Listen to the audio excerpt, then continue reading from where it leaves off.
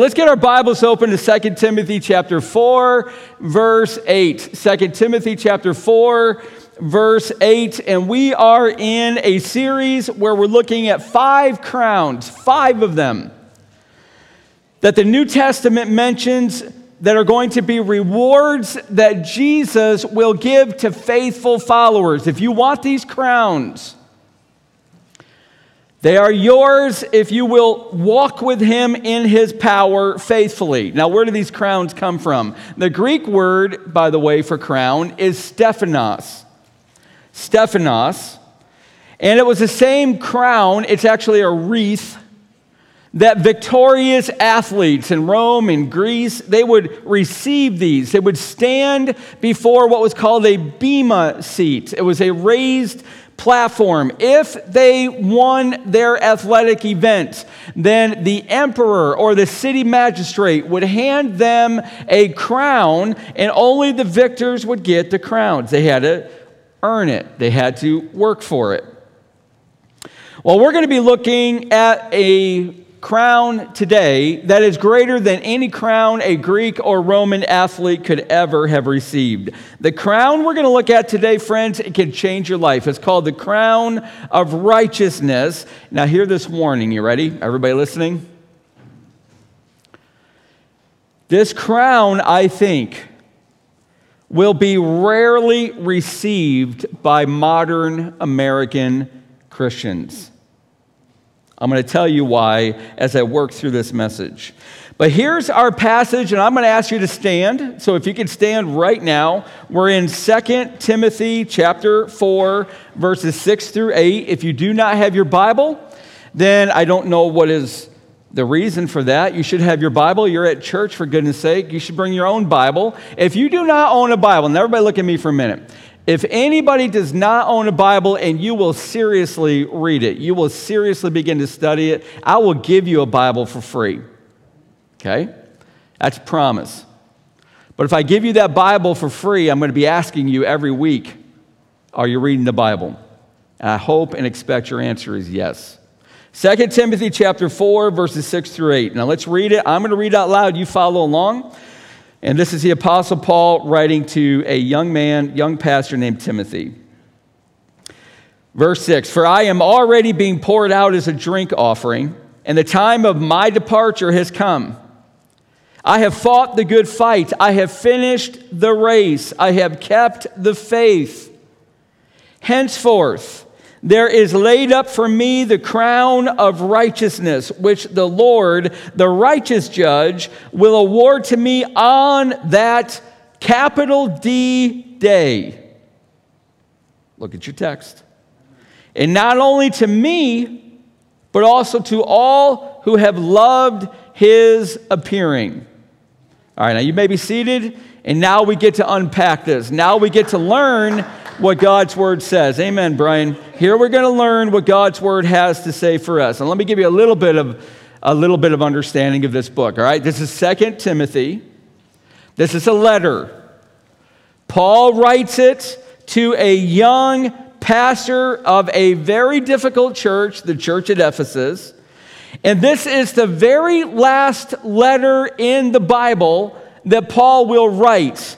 He's about to be martyred. He wrote at least 13 books, maybe 14. Hebrews, nobody really knows. But he wrote 13 definite books in the New Testament, 13 of the 27. This is his final one. He's about to die. He's about to be killed. He's about to have his head cut off by a sword under the reign of Nero. He writes it to Timothy. It's his fellow laborer, partner in ministry, many, many years. And Paul says, I am already being poured out as a drink offering. What does that actually mean? Now listen, there's going to be a time for every one of us, should Jesus Christ tarry. Let's just be real. Let's be really honest and real with ourselves. For every one of us, should Jesus Christ tarry, there's going to be a time where you will utter your final breath, your final comment. You will breathe your last. I'm not trying to be morbid, but I am trying to get you to think. I'm trying to get you to think soberly. Paul knows he's about to breathe his last. He says, I am already being poured out as a drink offering. What does that actually mean? Well, to a Jewish person, they would understand. Jewish worshipers, they would come and they would offer an animal on the sacrifice, on the altar. A priest would do it. They would bring their animal to a priest. The worshiper, that would be you, Jewish man or woman, if you were Jewish back in the Old and early New Testament. You would bring your animal. You would kill your animal. The priest would collect its blood. Now, here's how that looked. And again, I'm not trying to be morbid. I'm trying to get you inside the heart of Paul. Here's what's going to happen. The priests are holding down the animal because you just slit its throat, and out of its carotid artery, either the left or the right or both, it's going to start pumping its blood, its life. Now, here's what's going to happen. Every beat of the heart of that animal is going to put more blood out of it. They collected it in a bowl. Now, this is hard to hear, right? But watch, this is what's going to happen. It's going to be struggling, that animal, but it will begin to struggle less and less and less because more and more and more of its blood is leaving its body until finally it lies down still and dies. Now, again, I'm not trying to over-dramatize this. This is really what's behind Paul's saying. I am already being poured out as a drink offering. My life is ebbing out of me. I can feel it. I am coming to the end of my life. Death is nearing, and he was about to be poured out on the ground. You see, this is what they would do. They would sacrifice an animal. Now, listen, and then the Jewish worshiper would take a little bit of red wine. It was always red. And they would pour it out, or the priest would pour it out before the altar. Paul says, I'm like that wine.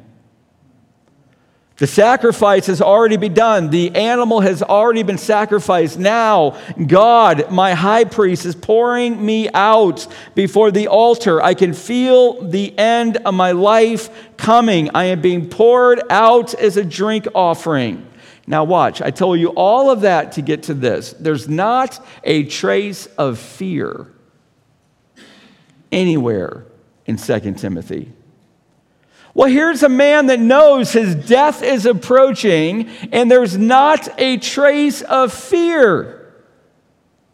And here's why. He had fought the good fight. He finished what Hebrews says, the race that was set before him. God had given to Paul an assignment. He completed it, and he knew God was bringing him home. In fact, Acts chapter 13, verse 36 says something that you will want to pay attention to. It says, for David, King David, after he had served the purpose of God in his own generation, fell asleep. That's a euphemism for he died. David had run God's race. He had fought the good fight. And when he was done, when he accomplished everything that God had set out for him to do, God brought him home. Now, Christian, I want you to hear something. And this is not true for you who are here who will not bend your knee to Christ. And I know there's some of you. You can tell it in your attitude during worship. You do know that, right? You can tell in your attitude during our worship those who are belligerently refusing to bend your knee to Christ. That's why Matthew said what he said when he led the worship. So let's just understand, there's some of you who are defiant. You are a cosmic rebel. You are not willing to bend your knee for Christ. Listen, that's where you are. That's your choice you're making. That's your dilemma, to be honest with you. But for the Christian, I want to tell you something. The moment that you complete the race that God has marked out for you, He set the distance, He set the boundary, He even set how you're to run it. When you complete the race, when you fulfill the purposes of God in your life, He's going to bring you home immediately. I'm telling you, you will not outlive God's purposes for your life. Do you know why? Because he would rather have you with him. He wants to reward you. And if you're really walking with the Lord and you're not mired in the worldliness as so many modern American Christians are, or people are, you want to be with the Lord. You don't want to be with the Lord by your own hand. Let me just say briefly and powerfully and clearly, suicide is not the option. It is nowhere sanctioned in the Bible. Only God has the right to give life and take it away. If you get to that point, my friends, where you are wanting to end your life, cry out to us. We are here for you. We will love you well, but you got to be honest. The Apostle Paul had this really weird tension throughout his life. Look at it up on the screen. He said this: we would rather be away from the body. In other words, I don't want to live any longer because I want to be at home with the Lord. So whether we are at home with the Lord or away from him and here in our body, we make it our aim to please him. For we must all appear before the judgment seat of Christ, so that each one may receive what is due for what he has done in the body, whether good or evil. See, what enabled Paul to finish the race, what helped him fight the good fight and keep the faith, it was knowing what was coming. Do you know that? It was knowing the future. That we must all appear before the judgment seat of Christ, so that each one may receive what is due for what he has done. So we've got Paul writing in this great letter to Timothy. His eyes are on the prize. He says to Timothy, henceforth there is laid up for me the crown of righteousness, which the Lord, the righteous judge, will award to me on that judgment day. Not only to me, but also to all who have loved his appearing. Now let's break this down a little bit, because I want you to want the crown of righteousness, but you can only get it one way. And I'm about to make that really clear. It's the crown of righteousness. But what is righteousness? Most of us don't use this word very often. Righteousness is a gift. You must receive it. You cannot take it. You must be given it. You cannot go out and buy it. Righteousness is given by God in his grace. It is undeserved, and he gives it to everybody who will bend their knee to Jesus as their Savior and their Lord. If you trust in Jesus for the forgiveness of your sins and you give him your life, he will give to you righteousness. That's not how you get the crown of righteousness. I'm going to get to that. But I got to make this a little more clear. Nobody, now listen, everybody look at me. No one makes themselves righteous. But what precisely is righteousness? Well, let me define it for you. It's the state of being morally upright. And the crown of righteousness is the symbol of the eternal state of being morally upright. So everybody in heaven who is given the crown of righteousness, that will be a symbol that God made them righteous the moment they put their faith in Jesus. But there's more. Hold on to this one. No one is going to receive this crown who depends on their own works to save them. There is no self-righteous head that will ever wear the crown of righteousness. And this crown belongs on the brow of those who abandon their own righteousness, who realize their spiritual sinfulness, who know they have been given what they have not deserved. That's the symbolism of this crown. Now watch. This is the most important thing I'm going to tell you so far. At least in understanding what this crown is. That's the symbolism of the crown, what I just shared. But it's only given, listening? It's only given to the Christian who longs for the return of Jesus. You got it? You want this crown? You got to long for the return of Jesus more than anything else.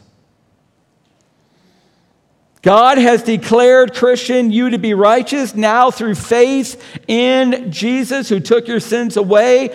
Now you begin to long for his return. Why? Because you are struggling, what I would tell you, between two appearings. Now, what does that mean? What does that mean? Two appearings or comings of Jesus. Now, I'm going to ask you to think. I know you don't come to church to think, right? This time I'm going to ask you to think. In fact, you always should think. Look at the screen behind me. Really look at it. Come on now, bend your minds to understand this. Because you see the word appear twice in this passage. You've got two different appearings. For the grace of God has appeared. That's Jesus. He came to this earth. And he brought salvation for all people. He's training us to renounce ungodliness and worldly passions and to live self-controlled, upright, godly lives in this present age, waiting for our blessed hope. Here's the other one, the appearing of the glory of our great God and Savior, Jesus Christ. Here's what it means. Jesus came once, and he will come again. You and I live in the in-between. We live between the two appearings. And when he comes again, he's going to bring with him rewards.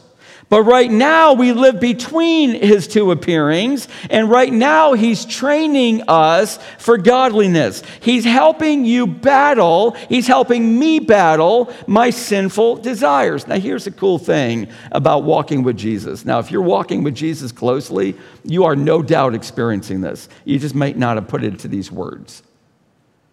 Every one of us here, let's be super, super honest.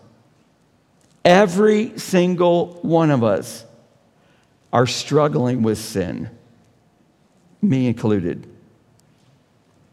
You know you've got sins in your life that are strongholds. You hate them. You want to overcome them. You don't ever want to commit them again, yet you find that you keep committing them. You've got sins. Maybe they're sins of your tongue where you keep gossiping, you keep criticizing, you keep judging, you keep slandering, and you know God hates it. You know it breaks his heart. You're trying to stop, but you cannot quite get over the hump on these sins. Maybe your sins are sexual. Well, let's be really clear. All sexuality is meant to be enjoyed only in the context of a marriage between a man and a woman. Any sin or any sex outside of it, whether that's pornography or lusting or sexual talk or sexual acts, anything outside of marriage between a man and a woman is sin. Sexual activity between two women, sexual activity between two men is clearly sin. Don't believe the world. Don't let the world deceive you. You see, we live in the in-between the two appearings, and we are struggling with sin. And I could list, if you want to come talk to me, I'll tell you what I struggle with. I'm pretty real. But I'm also going to ask you what you're struggling with so I can pray for you. This is where we're at, and the grace of God is working in us, and Jesus is coming again. Now, let me tell you what the secret to battling sin can be found in the crown of righteousness. You ready? Now, listen to this. Those who long for the appearing of Jesus will have increasing victory over sin.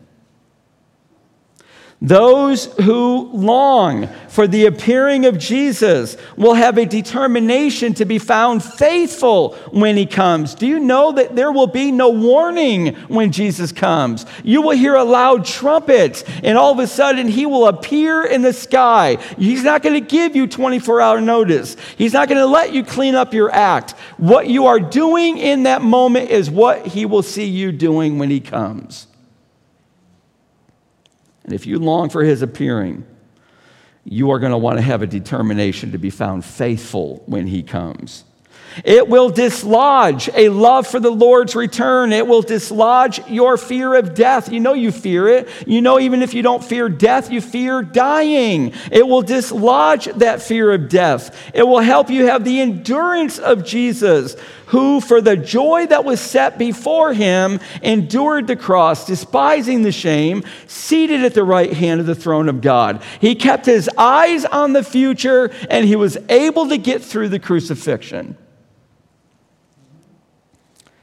It will alter your perspective in suffering. For this light and momentary affliction is preparing us for an eternal weight of glory beyond all comparison. So if you're suffering, if you keep your eyes on the appearing of Jesus, it will reduce your suffering to a manageable degree, because you know this is an eye blink on this earth, and you've got all of eternity of blessing and bliss. See, this is the life of the one who loves the appearing of Jesus, who longs for his return. Now, let's get really on the same page. If you've been listening to the 3 previous sermons in this series, including this one, you're probably a little unsettled. That's one of the feedback points I keep getting. Oh, my friends, if you and I could just see the purity of the teachings and life of Jesus, we would be reduced to grief. It is so far greater than what we do. If you want to receive the imperishable crown week 1, then you must bring your body and its desires under control by the power of God that struggles within you. If you don't bring your body under control, you will not receive and you will not be rewarded with the imperishable crown. If you want to be rewarded with the crown of rejoicing, then you've got to faithfully share the good news of Jesus with unbelievers all around you. If you don't tell people about Jesus, you will never receive the crown of righteousness.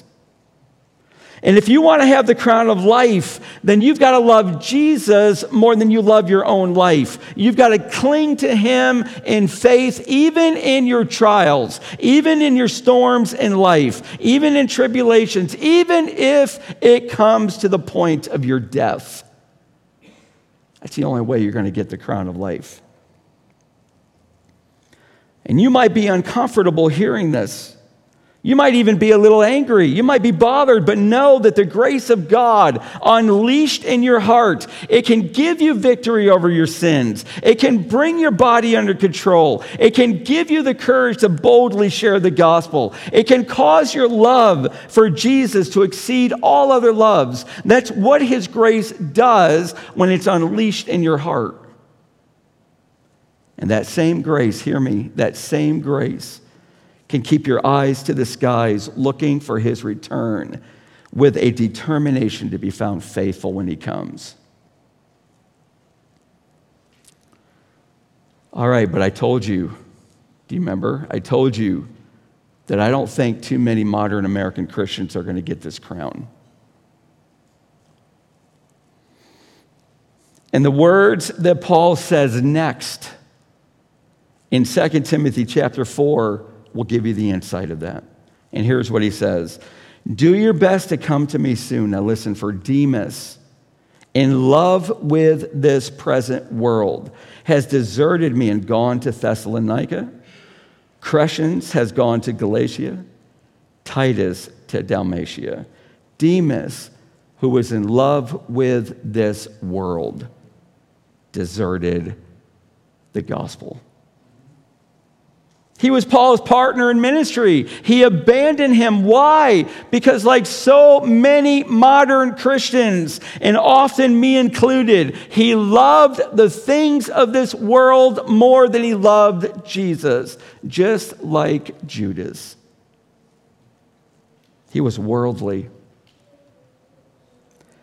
And maybe in Demas, what that looked like was a love and a pursuit of money, Or maybe it was a love of comfort or fame or security or beauty or ease. Whatever it was for Demas a deadly condition, and it will be for you as well. For the Bible says, do not love the world or the things in the world. If anyone loves the world, the love of the Father is not in him. Now I want you to listen carefully, because this crown is on the line with what I'm about to tell you. If you love the world and you are chasing after it for your happiness and satisfaction, and you are pursuing what this world offers for your fulfillment, you cannot love Christ's appearing, and you will not gain this crown, and it will be a deadly condition. And not only will you give up receiving this crown, John said, you cannot be saved. For if anyone loves the world, the love of the Father is not in him. Do you not see, brother and sister? Demas exchanged what could have been eternal honor for short-term happiness, and it proved the tragedy in his life. Well, where are you at with the worldliness? I've been asking myself all week, where am I at with worldliness? Do you love Jesus more than the world? Are you longing for the return of Jesus? Listen, that's a super easy one to answer.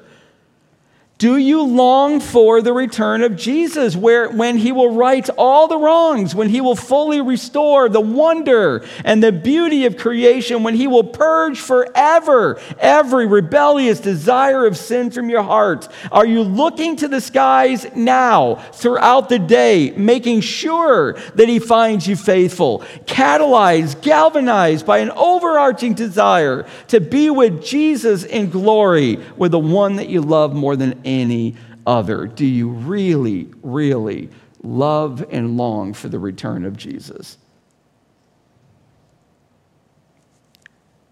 You know, that which you love, you will think about.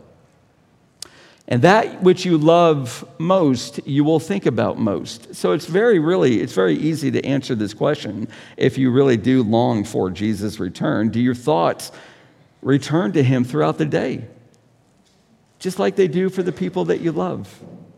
Has your soul learned to sing with David, as a deer pants and longs for the water brook, so I pant and long for you, O God? Does your soul pant for God? Does it long for God? Does your inner self thirst for God, for the living God? Are you asking God, when shall I come and behold the face of God? In other words, when are we going to be together? When are you coming? When will you be here? It consumes my day.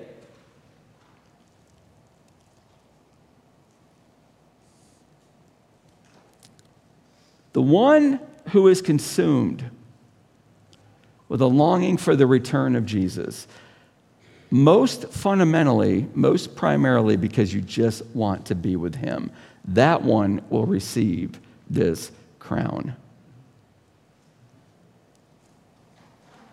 You know, there are some, I'm going to give you a little bit of a glimpse into the future, okay? I'm going to take you after human history is done. I'm going to bring you before the great white throne judgment. But I got to correct, I think, if I can, if you would let me, I got to correct some of your thinking, because like me, a lot of you grew up, whether you know it or not, being taught the dispensational view of the future. And the dispensational view of the future is 3 judgments. I'm telling you, I don't think that's true. And there are some who believe and teach that the future great white throne judgment is only for unbelievers. And it will be their sentencing for an eternity in hell. And yes, I would tell you, unbelievers will be there, but there will also be believers there. And I'm going to show you this from the Word of God. And for believers who are gathered before this throne, your names will be written in the book of life, and your lives will be examined for your rewards. But for unbelievers, now listen, for anybody in here who will not yet bend their knee to the Lord, if you die in your unbelief, here's your future. Your names will not be written in that book. You would not believe in Jesus. You would not submit to him. Your life will be examined and you will be found guilty and you will be in eternity in hell. That's your future. If you choose to die a rebel against God, that's your future. You don't need to die a rebel to God. You can believe in him. But here's the great white throne judgment. Look it up on the screen. Then I saw a great white throne, and him who was seated on it, it is Jesus. And from his presence, earth and sky fled away, and no place was found for them. Nobody will have anything to hide behind, trying to escape the holy gaze of Jesus. You will not hide. And I saw the dead, great and small, those who were famous in this life and wealthy, and those who were poor and nobody ever knew their names, standing before the throne, and books were opened. Then another book was opened, which is the book of life, and the dead were judged by what was written in the books, plural, according to what they had done. And the sea gave up the dead, those sailors who died in the ocean.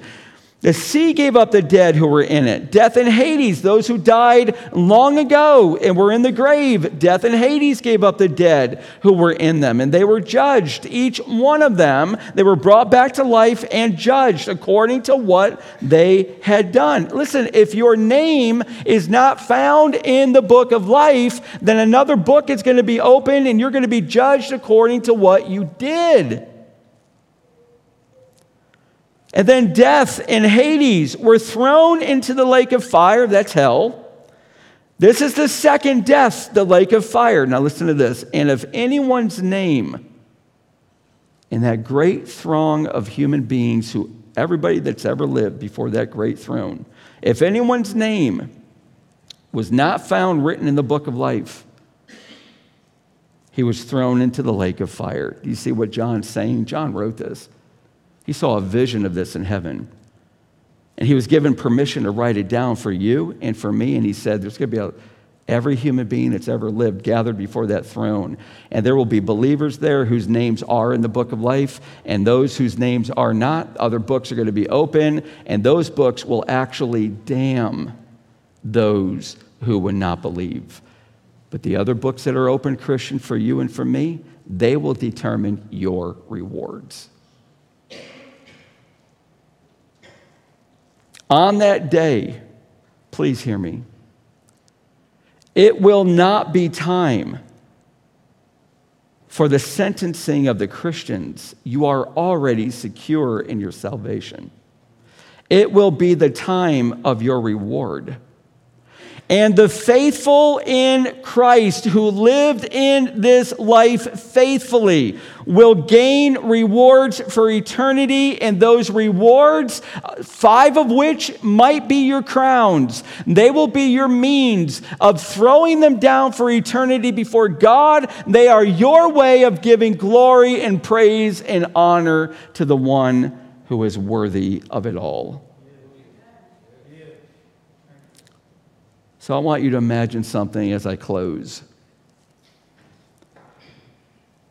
Whether you want to be or not, you will be in that great throng before that great white throne judgment. Everyone will be.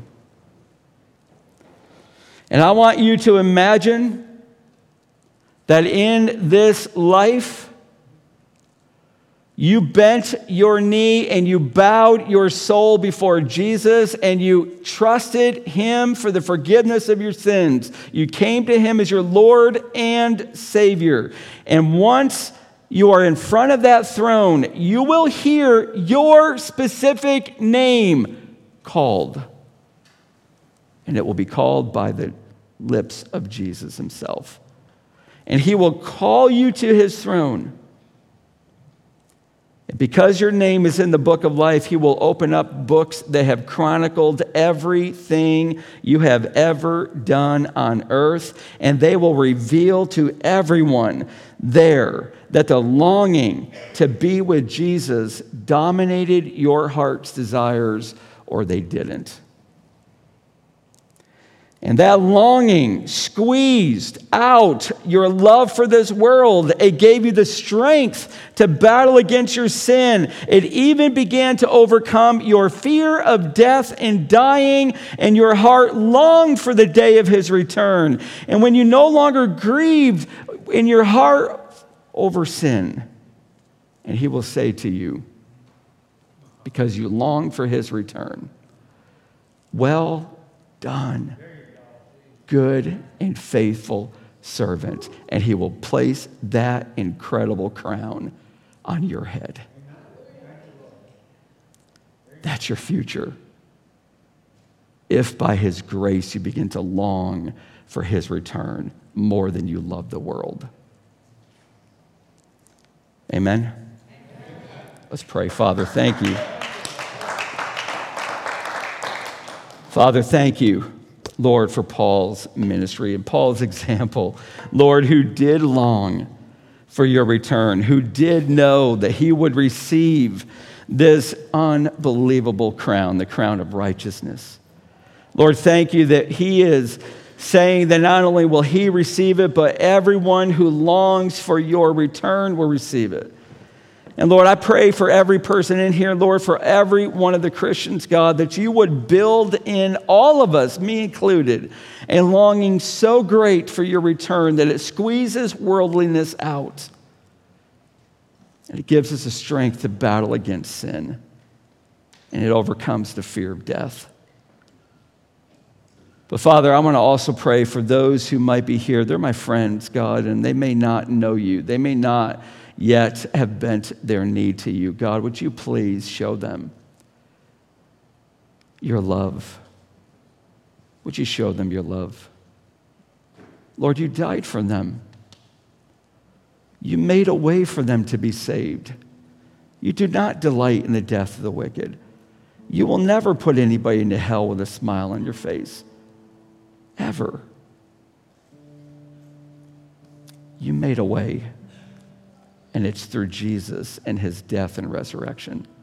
If there is anybody here who has not yet put their faith in Jesus Christ for the forgiveness of their sins, would you let them cry out, Father, would you save me through Jesus?